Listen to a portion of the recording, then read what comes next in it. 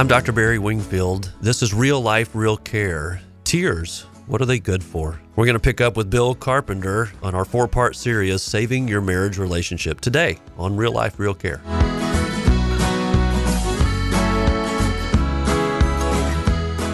Well, we're back today to conclude our 4-part series called Saving Your Marriage Relationship with Bill Carpenter of the Carpenter's Hope Counseling Center in North Little Rock. Bill, thanks for once again being with us today. Glad to be here. We talked a lot about tears in our last episode together, and the strength and the beauty that God sees in our tears, and that we can share, maybe even when we're not expecting them to be shared. Right. With our spouse or with others. And so let's continue that conversation today and talk about after an individual and then a couple has felt things that they've not felt before, because we've been able to show that their feelings are valid and this is a safe place to do that. And there's hope. There's a reason that this can really be helpful. Might be helpful. And they felt things that they've not felt before and allowed themselves to feel it. Now they're kind of seeing how they tend to respond to things. What are we kind of trajectory from there? What do we want couples to do with all that? Right. And so the work I do is highly experiential. So I help them have new experiences. I'm just curious, when you rode a bike the very first time, did you just get on there and ride it down the street? I'm just curious. Did you? Yeah, me personally, I think it was a big green bicycle. That's all I remember. And I think I remember it being on top of me more than me being on top of it. Right. I remember skinned knees and elbows. I mean, profoundly skinned up knees, and trying to learn because nobody was helping me. I'm out there. I have to do it myself. Yeah. Nobody's helping me. And so in this place where relationships are trying to find a different way, then it's sometimes 2 steps forward and 3 steps back, and sometimes 5 forward and 1 back, and then 5 forward and 2 back. It's just this non-linear. There's not a straight line to relationships ever. Yeah. But moving towards, now in the first episode we talked about the drift, and so now they're beginning to purposely drift back towards each other. And really it's not a drift. It's more like they're under motion now. They've got some power and the boats are coming back together. They've actually turned their wheel and rudder toward each other maybe for the first time in a long time. For really good reasons. Now they're experiencing something new. And so in that place where it's new, then it's becoming safer. And so what used to happen in the past, it still pops up. It still pops up. I'm just going to say it again. It still pops up. It still happens. That what happened in the past is this person would come towards in a way that felt threatening. They don't mean it to feel threatening, but it's serious for them. They want to talk about whatever it is they want to talk about. They want to get it resolved. If we can talk about it, we can get it resolved. And the other person interprets that as a threat and danger, and so they go away. Now, that's the way it used to be. But now the person who had so much energy that they had to talk about things right now and get them resolved, they know that this person's going to be there. Their partner is going to be there. Their partner is engaging. And so their partner is moving towards, and their other partner is softening. And as this one softens, this one engages. And as this one engages, this one softens. And with each one of those incremental steps towards the other, they come together and they begin to connect and have new ways of relating. So I like the way you talked about this is not a straight line. This is not it'll always be better one step at a time from here. This is more cycles and interactions. So where the cycles before were kind of spiraling us, drifting us away, we're intentionally one cycle at a time, right, re-engaging. And that's going to be tender, and we're going to bump up against each other, and we're going to retreat sometimes. It's not going to go perfect. Right. But we stay at it. I heard a person say one time that when we get in this place, we have separate orbits. So imagine these 2 planets that are circling, but separately. They're 2 orbits. But what happens over time is they begin to synchronize together, and the orbits come together more often than they used to. And then in that place where even though it's difficult and it doesn't feel good, the orbit is the same. It's rotating at the same speed, and they're together. Then being together is so much infinitely better than what they had before. And so they're feeling this whole sense of great change. They're experiencing change. And so couples come in and they're arm in arm and they're laughing. And instead of sitting separately, they're sitting next to each other and they're holding hands. And they're in a different place than they were.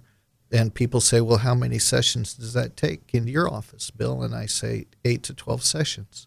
That typically in 8 to 12 sessions, the couple, depending on, assuming there's not abuse, addiction, or an affair, those take longer.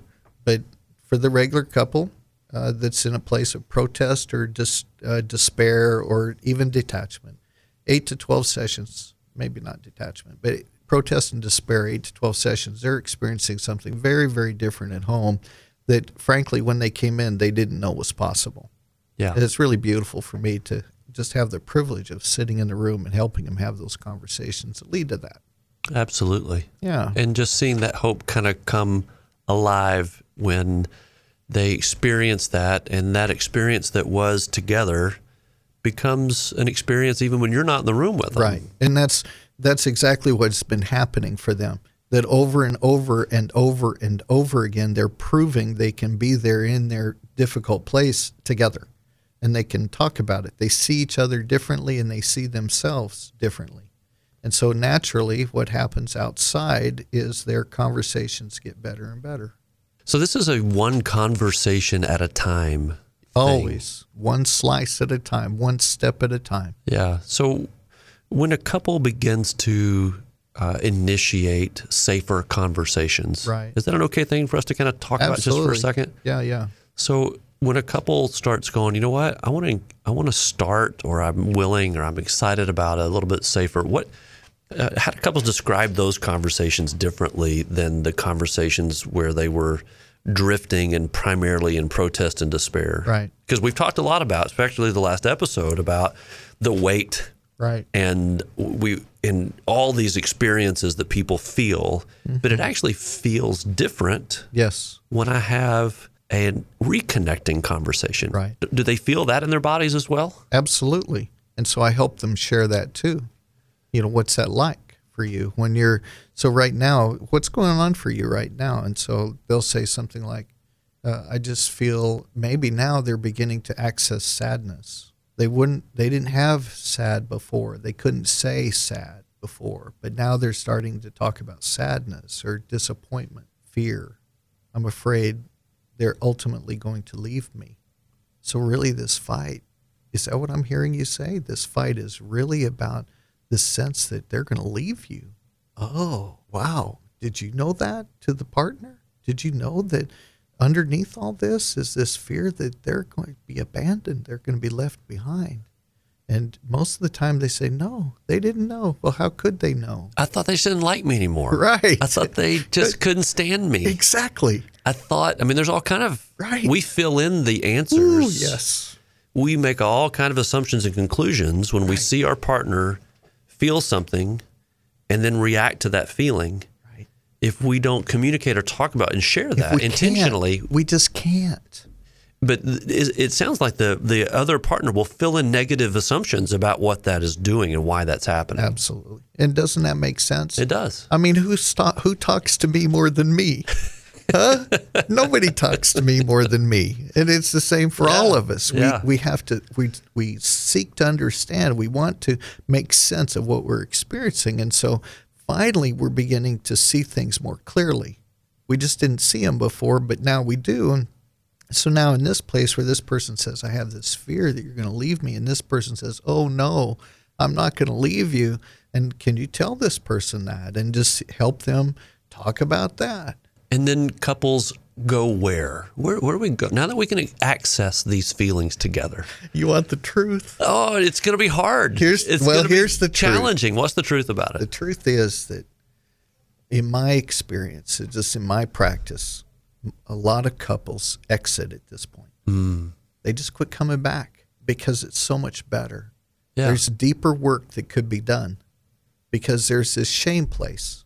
There's all the guilt and the shame that's been accumulated over time.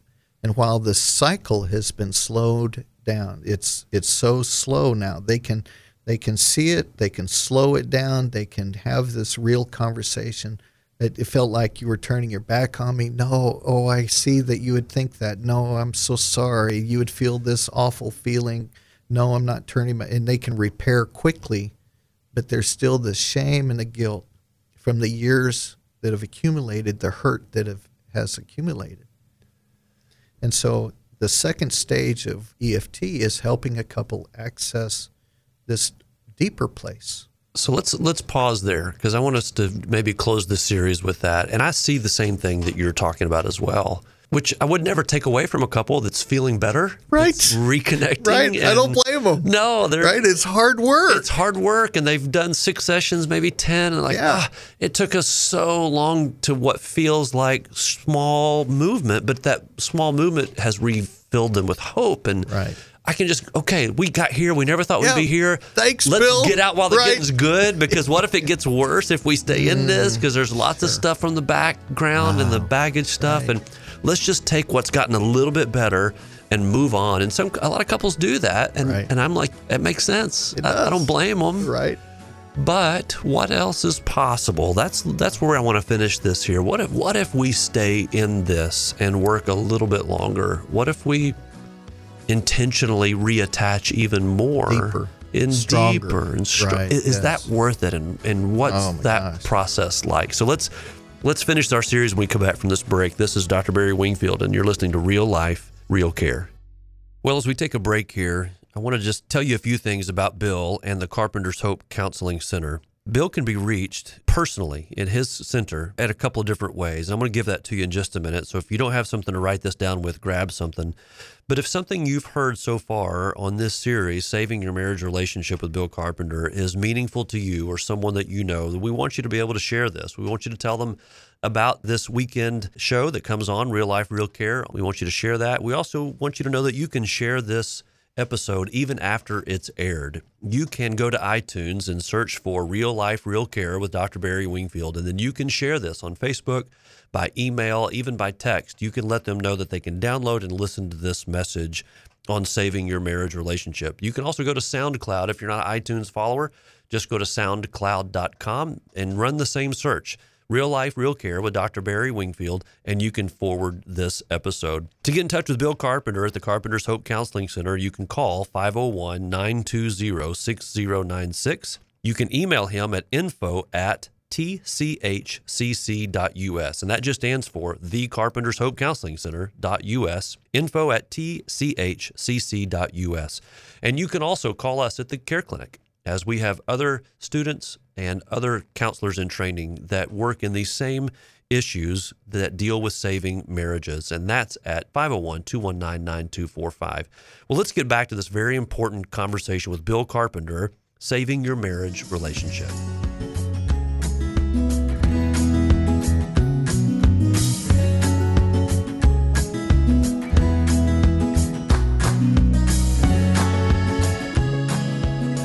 Welcome back to Real Life, Real Care, and you've joined us now for our 4th episode of a 4-part series with Bill Carpenter of the Carpenter's Hope Counseling Center that we're calling Saving Your Marriage Relationship. And we're going to finish up this series, Bill, talking about staying with this process for the long haul.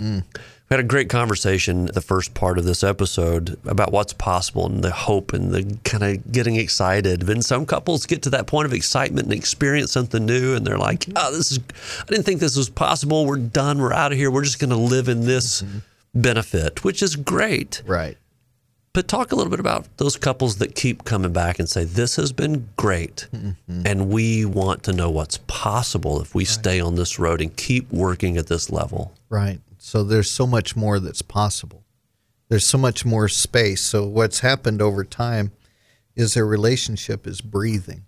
It has air. The pressure there's feels a vitality. gone. So much pressure, right, that it built up. It's not there anymore. And so now they're in this safer place. Maybe it's safe. You know, there's no intimacy without vulnerability. Absolutely. You cannot experience intimacy without vulnerability. I mean, just think of that term of that idea of naked and unafraid. They go together. Adam and Eve, they were naked and unafraid. And so in so many ways, our culture is so sad for me, this place of believe our culture is selling us this message that 50 Shades of Grey is normal, and it's not. Not at all. It's not. And the research proves it. Just forget, if I was, God forgive me for even saying that, but to set aside the Bible, what the Bible says about monogamy and intimacy in oneness in the context of a marriage, one with another, that the research shows, the secular research shows that the most healthy relationships that exist are those that are safe and secure in the context of monogamy. Yeah, so even the concept that let's intentionally create a sense of unsafety. Right. That's just kind of backwards. It is. It's beyond kinda backwards. Yeah. That's putting it extremely mildly. And that, in fact, another series we've got in the works about sexual intimacy that it tries to debunk. We're going to try to debunk a lot of those myths in some future shows because that's getting shoved down young people's throats, and the expectation that if that's not what's in your sexual relationship, even with a spouse down the road, you're missing out, and you're not.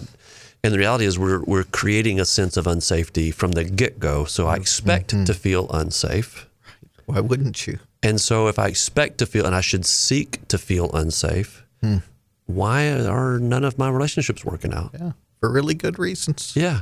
We're getting exactly what we create. Right. And so we're at this place where the couple has done great work and they're experiencing something new. Yeah. The kids know it, siblings, the brothers and sisters that are close in, they'd see it. Everyone can breathe. Everybody is seeing that this is better. And there's still yet, if they wanted to, there's still a deeper work that could be done. And that's that place of deepening intimacy. I'm not talking about sexual intimacy. I'm talking about an intimacy of the heart, a place where this person can now share their shame. I call it the shame place. Anyway, wherever I got the term, the shame place, we all have a shame place where we say to ourselves we can't get it right, where we're getting it wrong. Our most messed up spots. Yeah, thank you for that. Our most messed up spots. It's not the most, it's just spots. There are these places in our lives where we don't get it right. Yeah. Where we feel like a failure. That we can't win in this place. And some of those are past. I did something wrong and I cannot go back in time and fix that. Exactly. It's so constricting that when we don't take the time to access that, we don't think about it. If we don't think about it, then it's not real. Unfortunately, the truth is that the body keeps the score. And so we hold that stress, we hold that restricted place in our bodies. Well, what are you talking about, Bill? Well, I'm just curious right now, listener, as you're thinking about your own life, think about the most difficult thing that's ever happened to you or the most difficult, painful thing you've ever done. Just think about that place for a minute, just for a minute, not for very long. Just try and see yourself in that place where everything was against you, where you feel closed in. One guy said he feels like when he's waiting, he's just waiting to turn the corner and there's going to be somebody with a 2x4 to hit him in the face. Wow. Another person talked like they're exploring that, and they just talked about how they thought they'd experienced all the despair and sadness that there was to experience. And as they're exploring it further, the person said, it feels like the floor just dropped out. And now I'm in a deeper place that I didn't know even existed. And how could they know it existed? Because they hadn't explored there. And so grateful for this couple. They're doing the harder work. They're in there doing this exploring into these dark places, and where this person now was protesting with the fight. They were angry and they were irritated and frustrated, and now that's all gone. All the blaming is gone. They're not blaming their partner anymore. The other partner's not blaming them either. The blaming and the shaming is over, and now they're able to, in a safe place with this most important person in the whole wide world, access the shame place. And the person who is withdrawing, they're engaged now. So that they've engaged and the other is softened, and now they're having a whole new conversation. So the engaged one The one who was withdrawing before, they're showing up and they're sharing their shame place. And then the other person is no longer blaming, and they can catch them. And so I use this. I take my hands and I cup my hands and I go from my heart and I bring it out like this. And so it's like they take that shame that's inside of them and they look at it. They don't even want to look at it themselves. We hate it. We hate ourselves in this place. And here we are in the midst of sharing that shame place with this most important, trusted person in the whole wide world. And they reach over and they catch it. They feel it with me. They don't try and change me. They're there with me. I experienced this in my own home the other day, where I'm feeling so sad about something. I feel defeated. I feel beat down. My heart is heavy. And my wife sees me in that place. And she's able to hear me talk about that sad shame place that I have. It doesn't feel good. I don't like it. My shoulders are slumped. I'm shuffling as I walk. It doesn't feel good. But she sees me in that place, and she knows what to do. So I'm sitting there at my computer answering an email, and I'm feeling this place that doesn't feel good. I'm just feeling it. I don't know what to do with it, really. And she comes up behind me, and she puts her arms around me, around my neck, and she just holds me. Can you imagine what that would be like for me? She just holds me in that place, and she says she loves me and cares about me. And she kisses me on the cheek, and she just holds me. And I stand up, and we hold each other, and she just holds me. And as she holds me, then what I get to feel in my body is this relaxation comes in. I feel my body sink. Research says a good hug takes 15 seconds. When was the last time you and your spouse were able to, in a soft place, hug each other for 15 seconds? I don't know. Just feel that. Just feeling that in my body. I felt my body sink, and we can talk about it in that place. And I can tell her, thank you so much for loving me enough to come to me in this place and just be with me. And so I help couples experience those kind of conversations. And when the engaged one can share their shame place and not be attacked for having that place, for being that way. For being real and vulnerable and a human being. Right. So the engaged one, they weren't engaged before. They were going away. Now they're engaged, and they're sharing that place, and it's imperfect. You know, my wife and I have been working this now for 4 years. You know, I'm trained. I've got all this training to do this, and so it's an uneven journey at my house too. But here in this place, she was able to catch me, and so that's what I help couples experience at home. The engaged one now shares the pursuing one. They are able to catch them, and they have this beautiful bonding moment. And then the pursuing one, they share their shame place. The engaged one is there, and they catch them in that place. There's no shame and no blame, and they do this back and forth.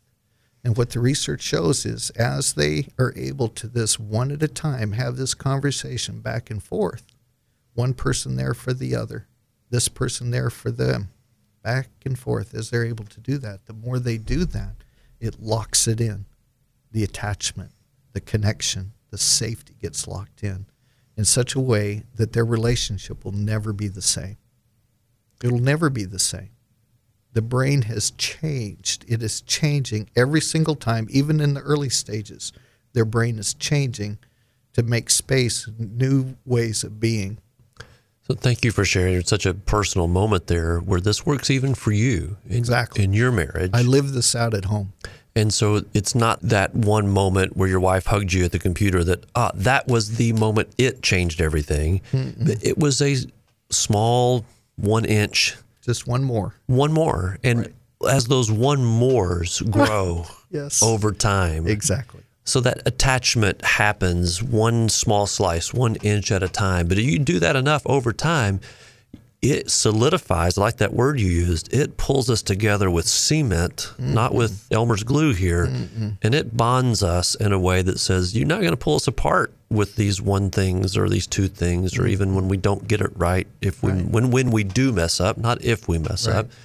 Yeah. This is solid. And it really brings us back to where we started 4 episodes ago now, that we didn't get to this distance place in one big moment. No. It happened incrementally. It happened small the little ways I wasn't accessible, or I wasn't responsive, or I didn't engage, or we didn't connect. And those happened, drift happened over time, and it takes time and effort and energy and intentionality to reconnect and allow God to do what he does, which is put us together in ways we couldn't have dreamed that we would get to experience. Yes, absolutely. And so I just want to expand what you said just quickly, that for most couples, it's the drift that occurs over time. And so just thinking about a strand of 3 is not easily broken. And then imagine if it was a strand of 4 or 5 or 6, the connection becoming stronger and stronger over time, incrementally becoming stronger and stronger. And so now I'm thinking about the big cables that hold the San Francisco, what's that? The Golden Gate Bridge? The Golden Gate Bridge. Just how many strands are in those cables, I don't have any idea, but they're big. There's a lot. And they're strong. Right. And so it holds a lot of weight. It does. And so they'll look for the one strand breaking. It doesn't break the bank. It doesn't ruin the entire cable. It's the same idea in my heart, just thinking about this couple who maybe had a really strong relationship at one point, but then there's this catastrophic break, an attachment injury. And it could be the betrayal, the injury can occur in a really profound way that hurts the relationship, severs the relationship in a here and now. Absolutely, right now, we will never be the same because of this. Even there's hope for even those relationships that have had that one instant. Maybe it's an affair, maybe it's pornography, maybe it's gambling. It's 100,000 things, but even those are repairable. Yeah. Even those, and that's a great way to end this, that no matter who's listening to this, what's going on, if you're in even those, this is for you. This is for you. Bill, thanks for being here today. What a great series. We'll be right back to conclude this on Real Life, Real Care. I'm Dr. Barry Wingfield. Well, thank you for listening today to this episode of Real Life, Real Care. And Bill Carpenter was our guest today of the Carpenter's Hope Counseling Center. In this series that we're calling Saving Your Marriage Relationship, you can access this episode by going to iTunes or to SoundCloud.com and just search for Real Life, Real Care with Dr. Barry Wingfield, and it'll come up. And you can share this episode with someone in your family or friend or someone at your church or maybe even your pastor that they can then share with others. If you want to get a hold of Bill, you can contact him at the Carpenter's Hope Counseling Center, 920-6096.